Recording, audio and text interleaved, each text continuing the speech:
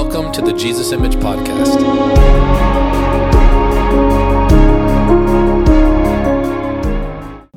Now we need your mercy, Lord. Your touch.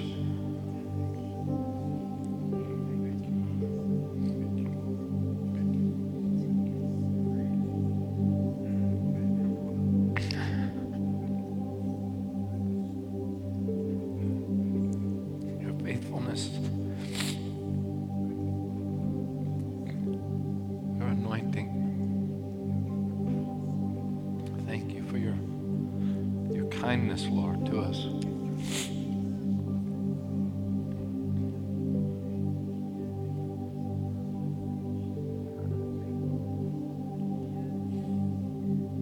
We give you all the glory this morning.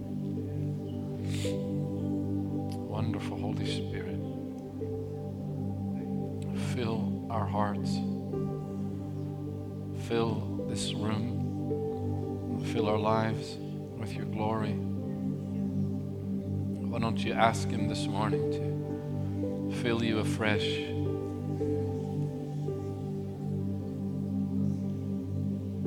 Holy are you, Lord. Worthy of all the glory in all of our lives. Worthy of every moment of worship and sacrifice. Be our food, Lord. And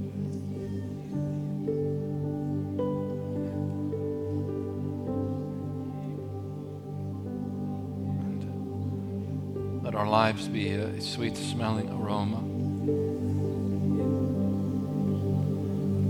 And we ask, Lord, with hands lifted in your presence, just don't leave us the same. In Jesus' name. Amen. Amen. Let's give the Lord praise. Have a tissue. Lord. Thank you, Lord. Jesus. Why don't you love on a few people this morning? Tell them you love them, or Jesus loves them. That'd probably be better.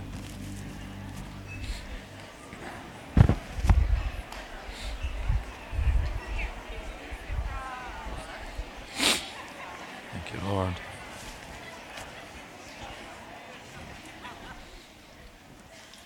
Good morning. Are you happy to be in the Lord's presence? Isn't he wonderful? Pastor Ron and Miss Sandy Johnson are here this morning. Would you both stand? Can we honor them, please? What a gift. Thank you. Thank you for being here. Both of you, thank you. They are such a gift, not only to the city, but to the world and to our lives. And thank y'all so much. I'm actually going to ask if you guys would lead us in communion when we're done, if you wouldn't mind. Are you excited about Jesus?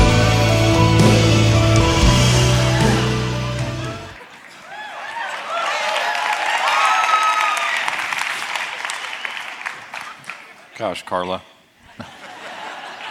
I'm joking. We know it wasn't your fault. It was Lily's fault. Happy birthday, Lily. I know we said it already, but I got to baptize Lily in my swimming pool years ago and pour a bunch of oil on her head. Now I know why the Lord wanted me to pour so much oil. I never knew she'd work with us. She got super sanctified and touched, but she's such a gift to us. Thank you. What a blessing Lily is to all of us. Really to this whole church. You just don't know that, but she really is. Oh, have I forgotten anything, babe, or can I get right in? Yeah, you already told them. She said they got to go back next week to OCC. We're there. All right, Holy Spirit, teach us your word this morning. Quicken your church. Those watching around the world.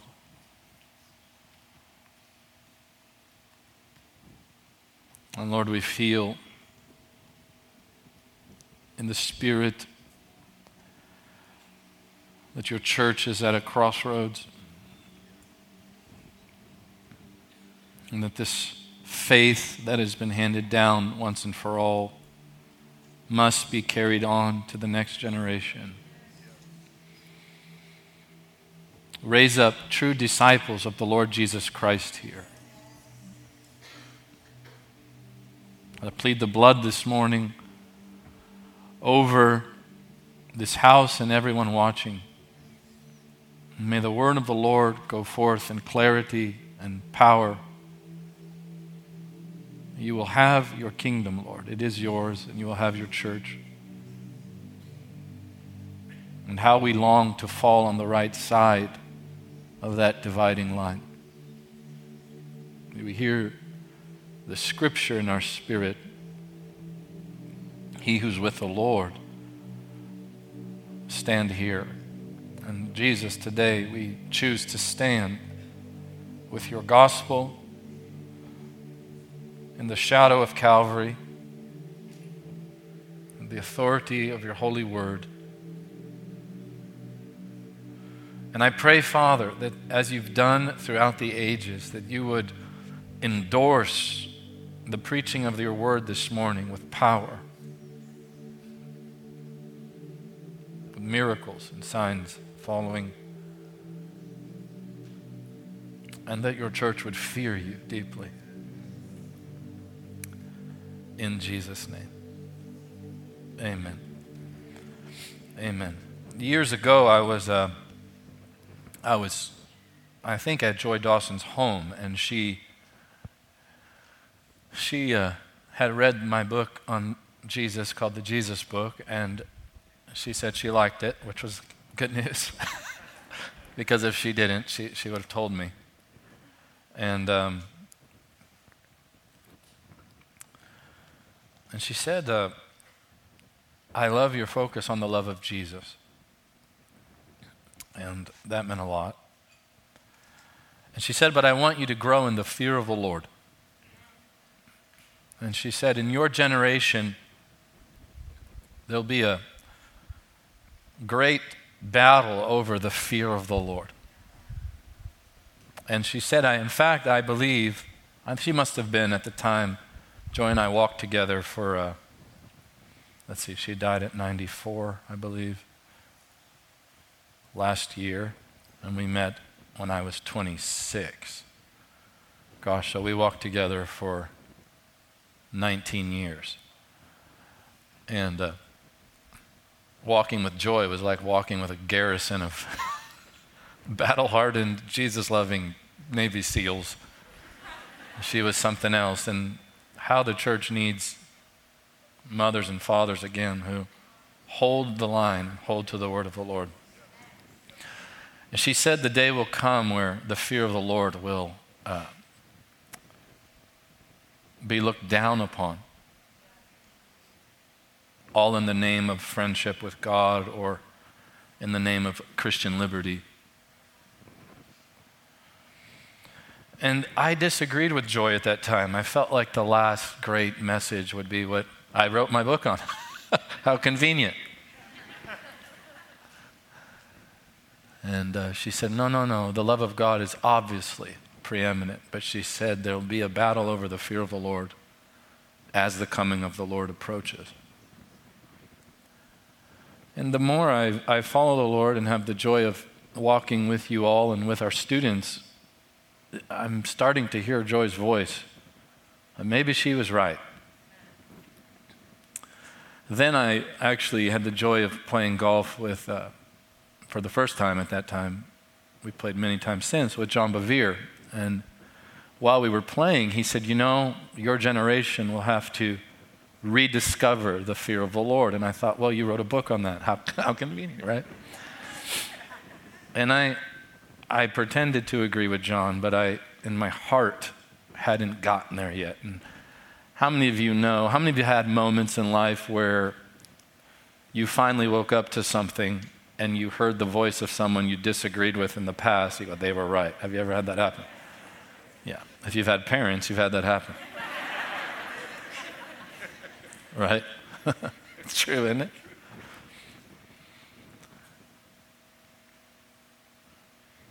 We are going to have to determine as a people what type of Jesus follower we will be. And then we need to determine who defines what it means to be a disciple of the Lord Jesus.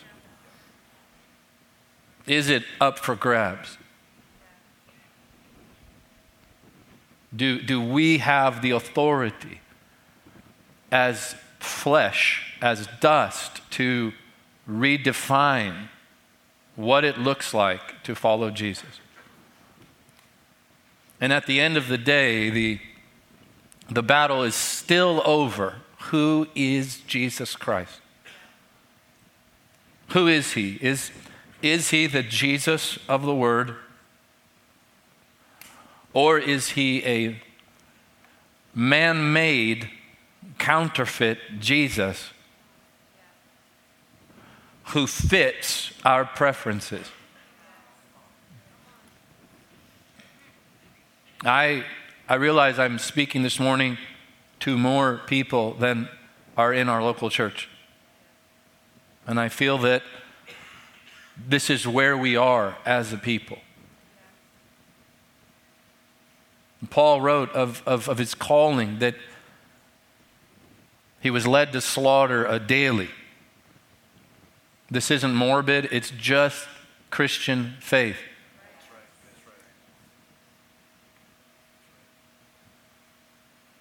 It's the Bible. And we're going to have to determine if the Scriptures, please hear me now, if the Scriptures are going to be our ultimate authority as it pertains to answering the question, who is Jesus?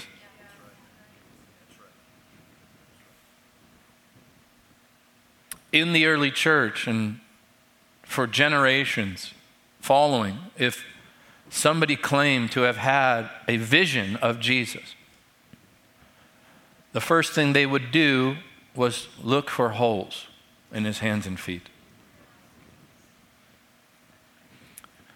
They refused a Jesus who had not been nailed to the tree.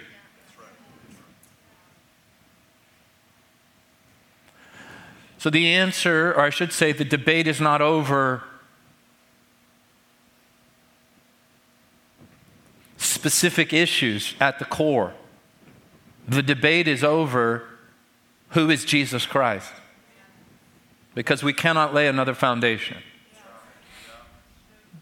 All of the issues are symptoms over the attempt to remove the immovable foundation.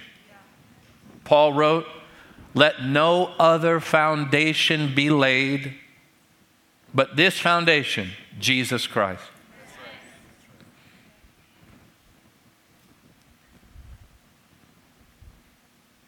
So when it comes to beholding Jesus, the head of the church, when it comes to looking upon Jesus, we must not construct our own vision of him.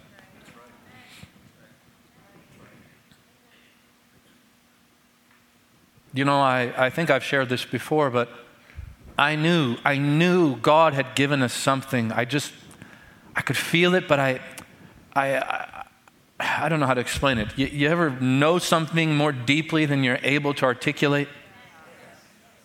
I knew the Holy Spirit was taking me on a journey when I was asked to do a television show, a big one, a huge one. And they asked me what I would talk about, and I said Jesus. And they said, well, our people are already born again. Can you take them into the supernatural? And I thought, what are you talking about? Who's more supernatural than the Lord? But it revealed a vacuum that I hate to say. When a vacuum is created in the body of Christ, the devil and demons fill it.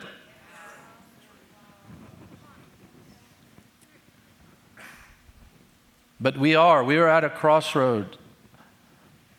We're at a fork in the road, and you're going to have to determine if you really want to follow the Lord Jesus Christ, what that looks like. It's not just a walk in the park. It's just not. And the reason it's not is because he has holes in his resurrected body. Are you hearing me? Jesus himself is the definition of the faith. That's why by the end of it all, Paul said, this is finally what I want in Philippians 3. I want to know him. He had been whittled away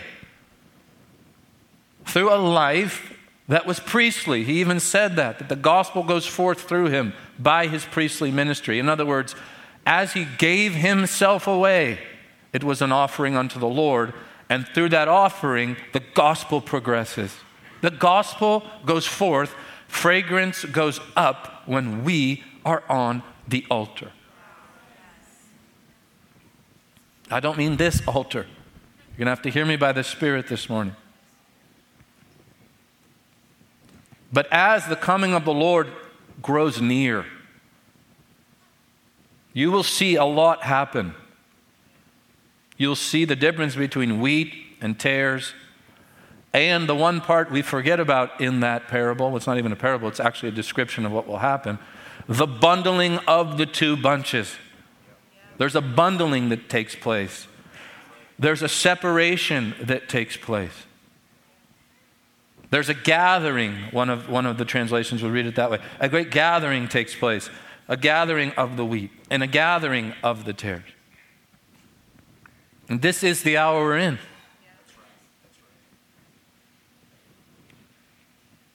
But the answer is found in our vision of Jesus.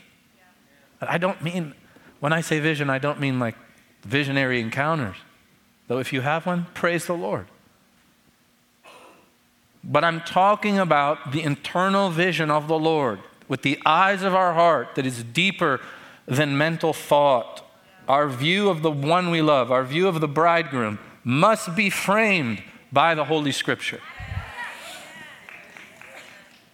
Your view of following him must be framed by the view of Holy Scripture. Or friends, listen, it is not discipleship. It is not the Christian life.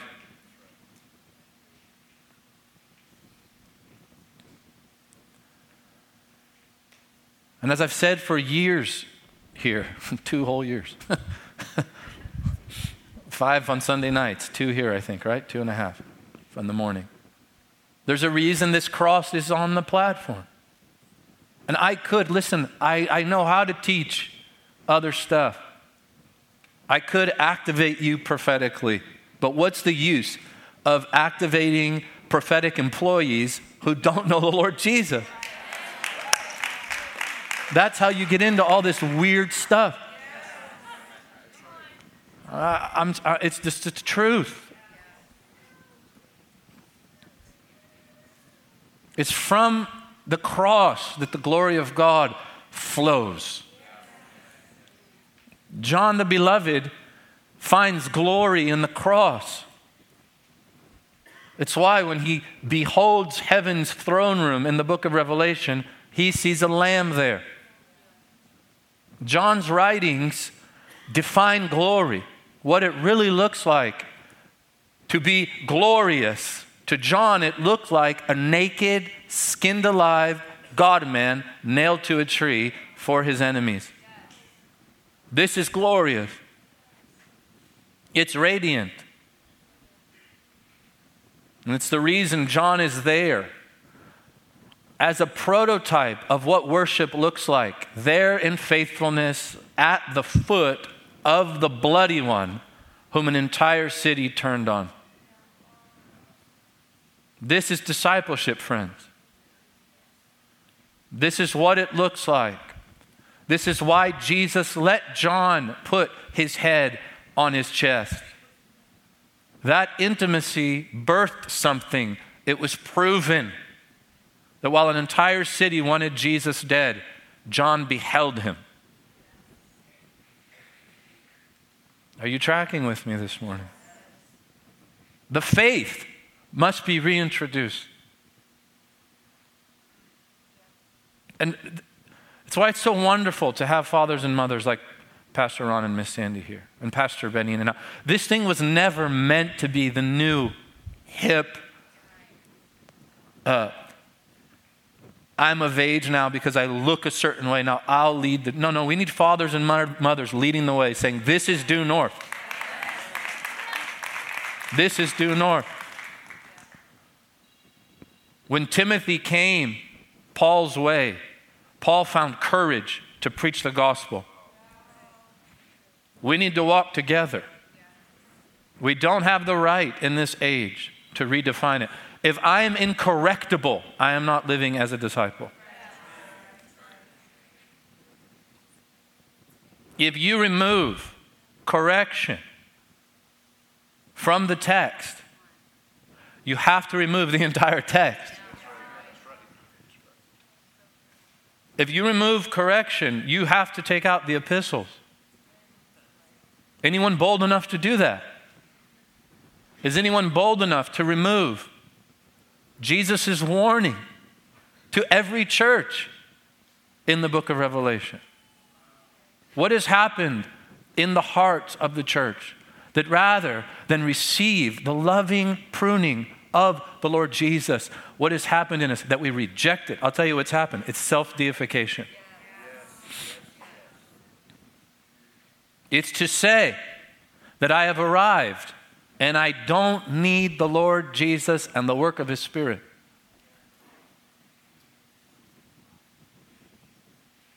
I grew up,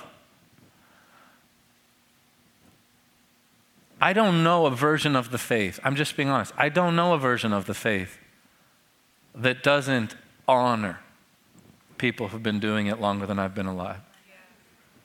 I don't know that one. I don't want to know it. I don't recognize the version of the faith that if I'm sitting at a table and a man walks in whom God has used, I don't recognize the version where I just sit there and look at him according to the flesh. The scripture says we see no one according to the flesh.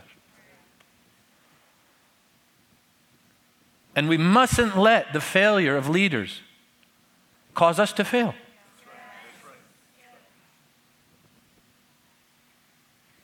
I'm telling you, we're at a juncture.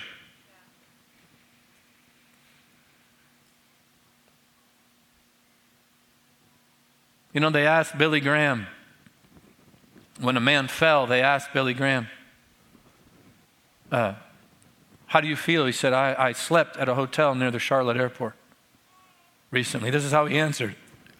And I saw planes take off and planes land. None of them crashed. Occasionally there's a crash, but it doesn't take away the fact that many took off and many landed with purity and allegiance to Jesus. Jesus said that offenses would come.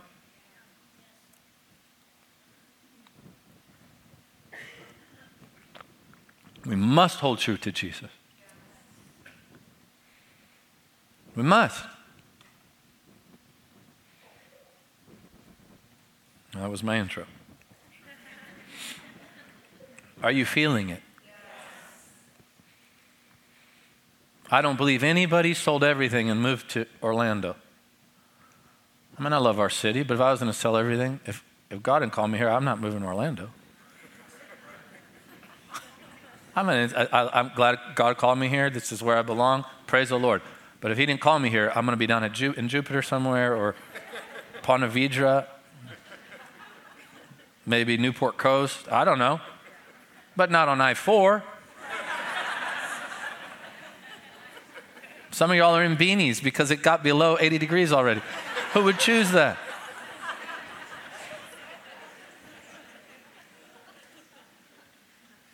But all of you who paid a price to come be in the presence of the Spirit, in your heart of hearts, I know you are wanting to follow Jesus. Wanting to be with Jesus. You were created to fellowship with the real Jesus. And the scripture says eternity is within us. Eternity. All of you have a sense of the age to come. And you are meant to live with that sense. Hear me, friends. You were meant to live with the sense that you will stand before the throne of the living God and give an account, as Paul writes, for every deed done in the body. That's what the Bible says. We will all give an account. I've had people say, well, no, that's not going to happen for the believer.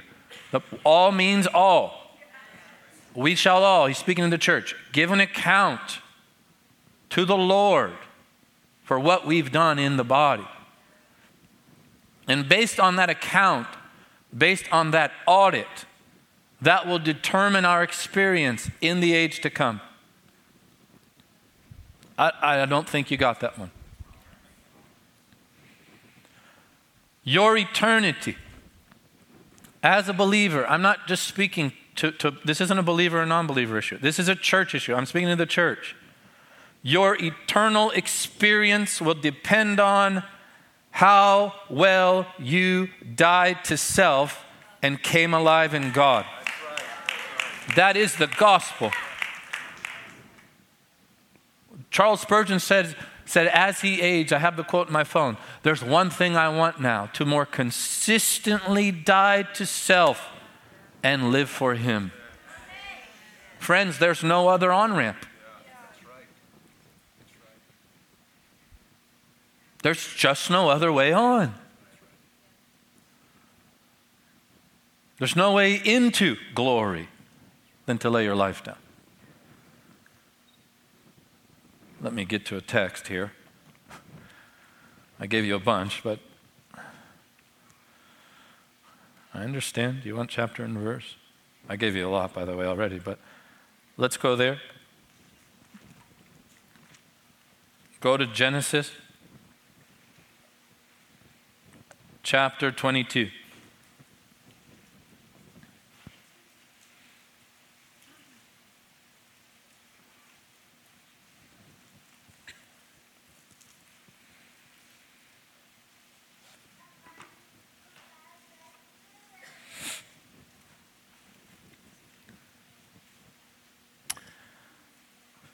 We'll look at verse 1. Now it came to pass after these things that God tested Abraham. Not tempted, tested.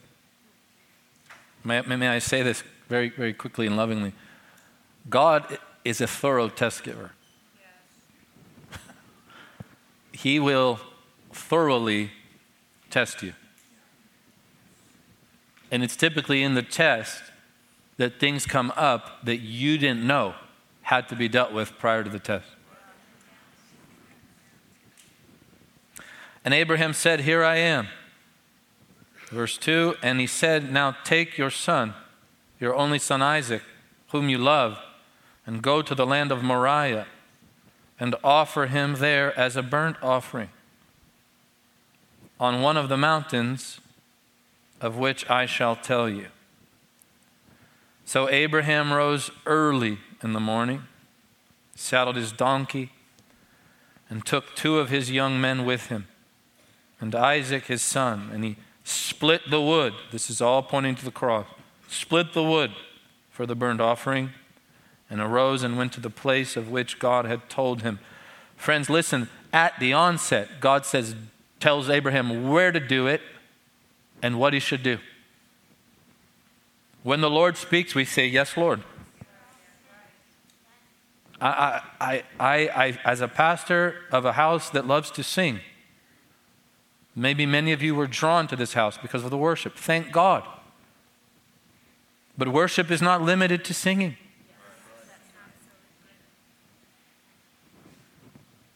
Then on the 3rd day, say the 3rd day, Abraham lifted his eyes and saw the place afar off, and Abraham said to his young men, listen carefully now, "Stay here with the donkey." I love that you have a father, a son, 2 beams of wood, a 3rd day, and a donkey.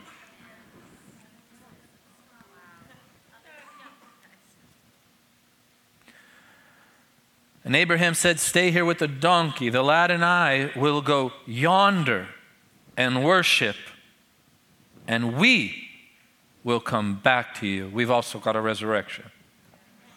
we will come back to you.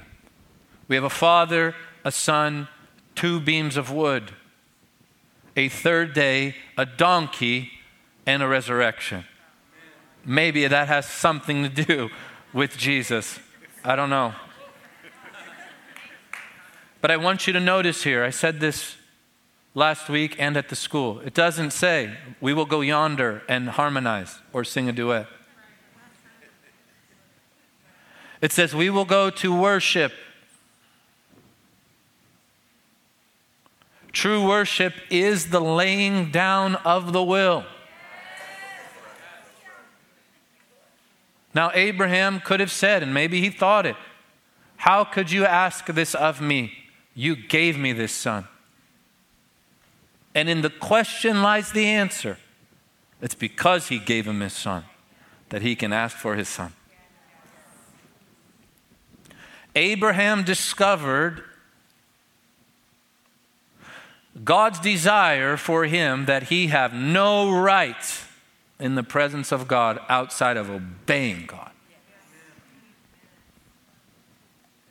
His only right before God was, you've given me all, therefore all belongs to you, including this miracle child.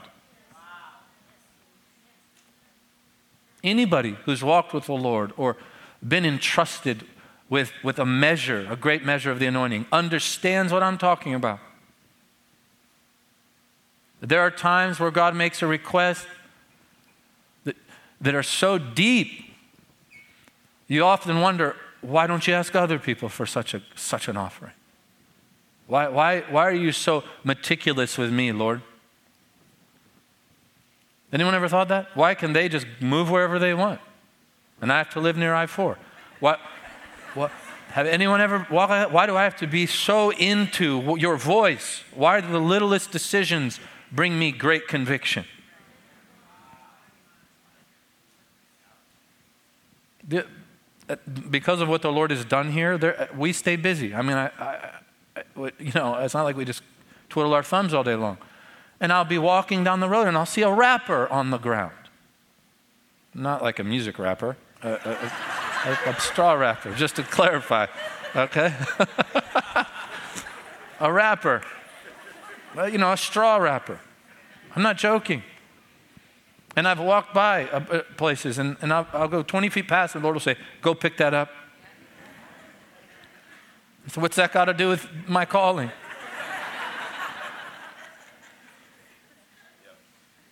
Because the Lord's trying to get to something.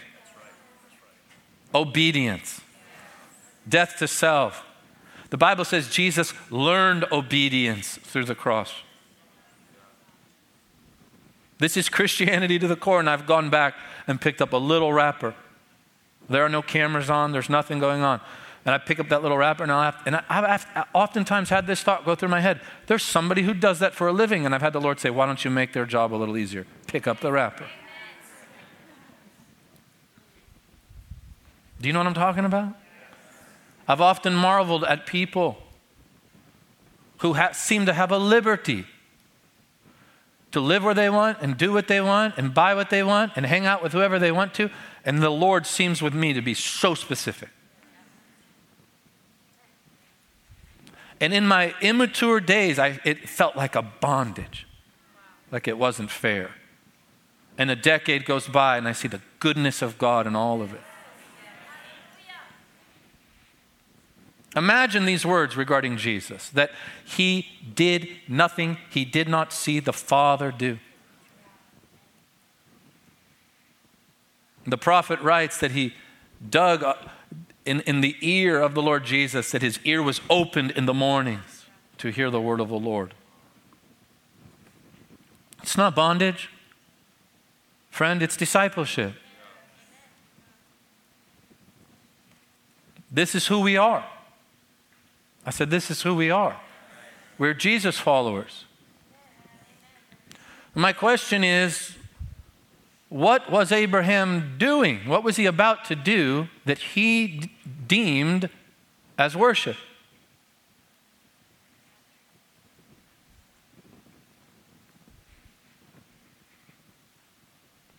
They were not scaling the mountain to sing.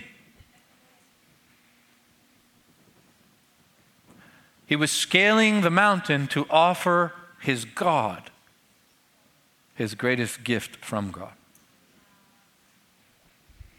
And in that moment, Abraham fell into a favor with God that we stand in today. It's the only way to live, friends. I said it's the only way to live.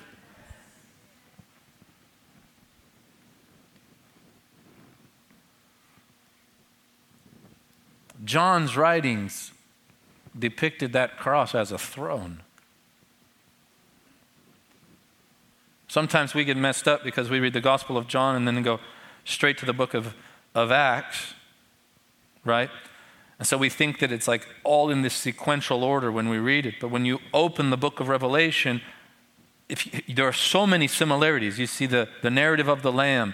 You see the beauty of worship. You see what it looks like to walk in true glory. It's like it truly is a revelation where the veil is lifted.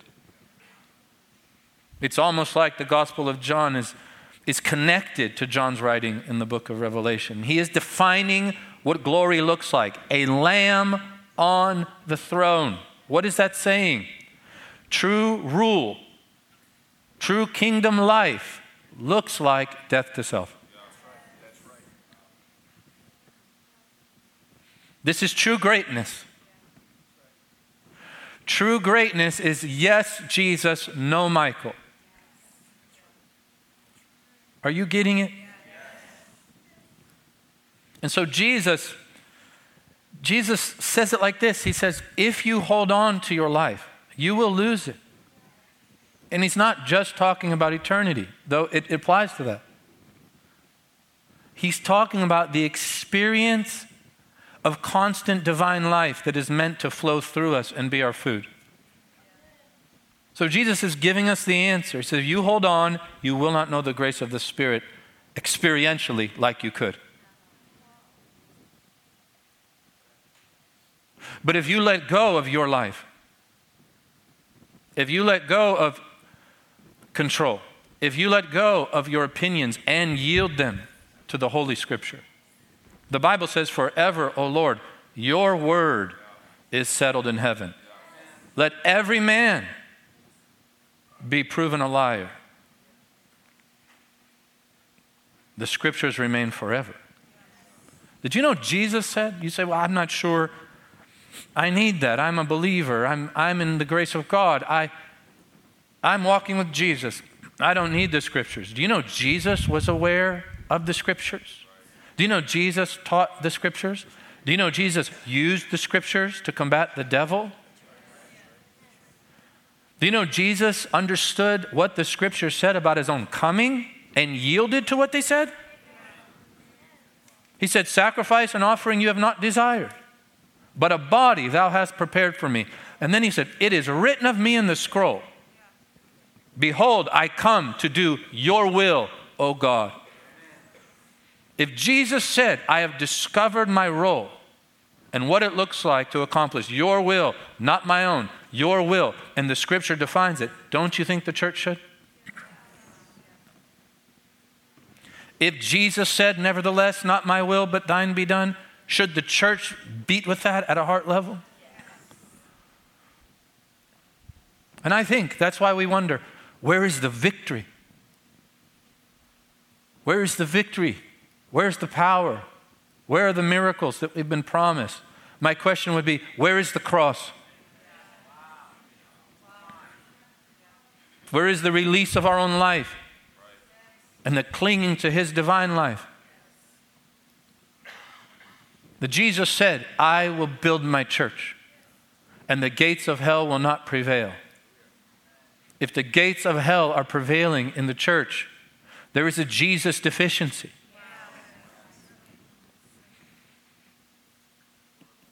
Are y'all awake? Yes. So every pastor watching, every pastor in this room, every Christian, yield your life to the Scripture.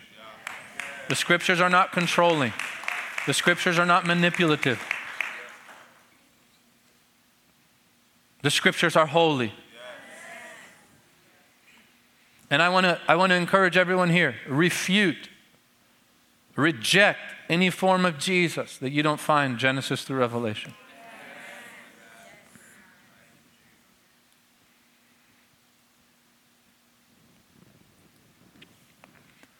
Do you know? I'll close with this.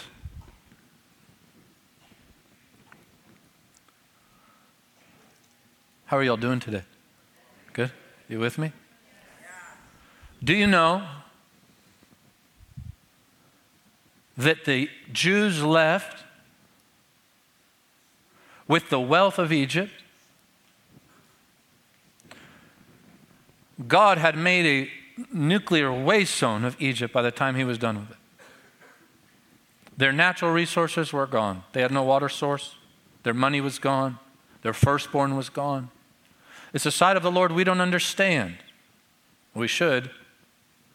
If you feared him, you would understand. If we feared him, I should say, if we feared him, we would understand. You don't steal his firstborn and think your firstborn gets off okay.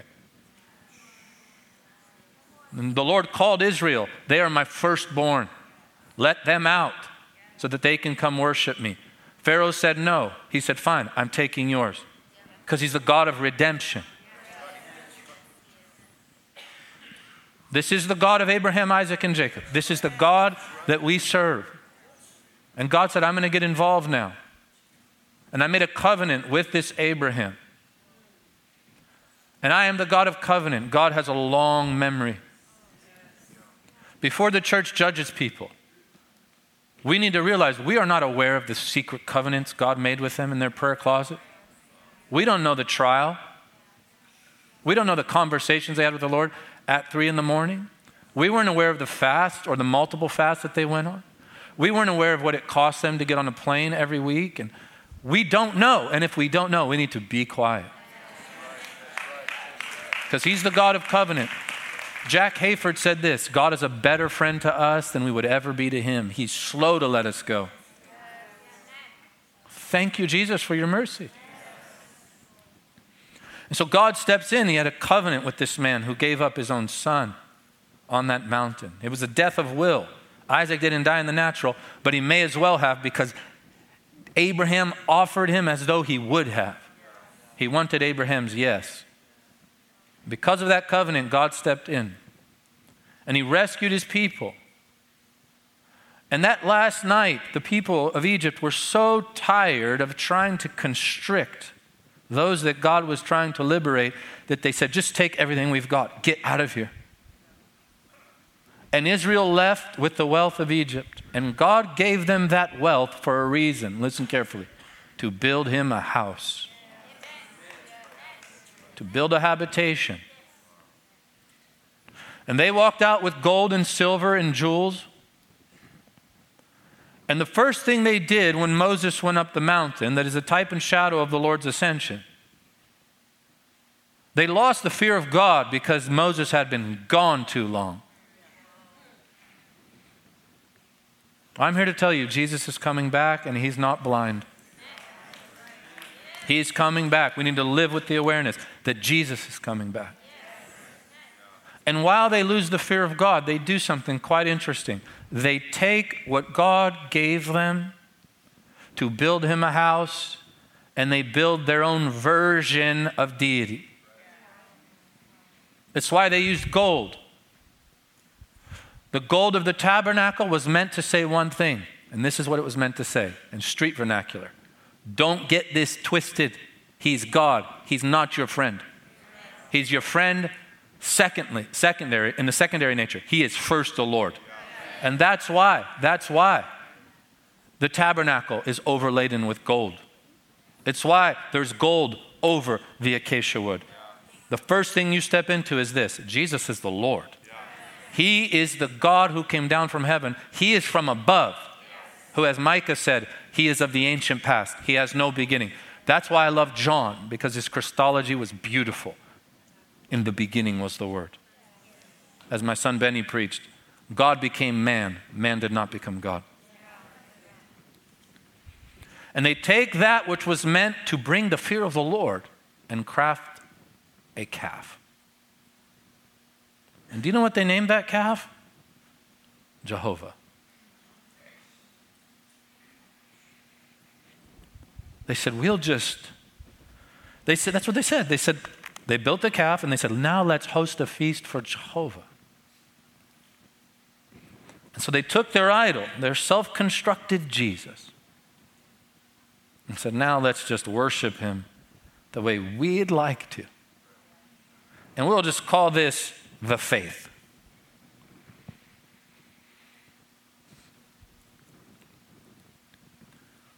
First of all, they made a calf, not a lamb. First mistake. Number two, we don't have the right to build our own Jesus and just give him a name. And you know what they were forced to do? Smash the idol and eat it. That's what happened. They had to consume their idolatry. And that's always what happens. You create your own Jesus. You'll begin to digest your own version of Jesus and become one with that version of Jesus. And that version of Jesus is not the one who carried his cross. Friends, in closing, and those of you watching around the world, I am begging pastors, leaders, mothers, fathers, business owners. But I want to talk about that mothers and fathers piece. Sit down with your children. Teach them the Bible. How it moved my soul to hear Tommy Reed say that every night he grew up, his mother read him the crucifixion account from the Gospel of Matthew. Every night. Every night, I bring my kids and Jess into our room. We go through our scriptures. We take communion together. Lately, we've been repeating the Lord's Prayer, Psalm 91 and Psalm 23. It's time for the church to do this again at a guttural grassroots level. Get our homes back. We must win our homes again. Pray over one another. Couples, listen to me. I'm speaking to you as a pastor as lovingly as I know how. Pray over one another. You need a spiritual connection with each other. Husbands, step up. Be a man in the face of a culture that doesn't want you to step up. Step up and be a man. Lay your hands on your wife. Speak a blessing over her. Be a priest. There's nothing wrong with that. That's a beautiful thing. Honor each other. You know, the scripture actually says both. Honor each other. And you want to win honor in your wife? Prove to her that you die for her. That's what Ephesians 5 says. Declare the word of God over your kids daily. Prophesy into their future. Since my kids were little, I've said this over them. You are a great son. You are a great father already. They're not fathers already. You are a great husband. You are a man and woman of God, and you will serve the Lord. I've said that over them since the day they came out of their mother's womb. It's not our job as pastors to do all the work. I am encouraging you, take your homes back for Jesus. Take them back. And pastors, I'm lovingly appealing to you, all of you watching around the world.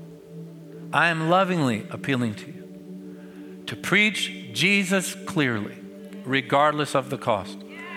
You preach this Bible. You preach this Bible, as we sang earlier. If none go with us, we're following Jesus. One day we will give an account, a more thorough account, a more detailed account. James writes, do not rush, don't hasten to be a teacher, for we will be judged accordingly.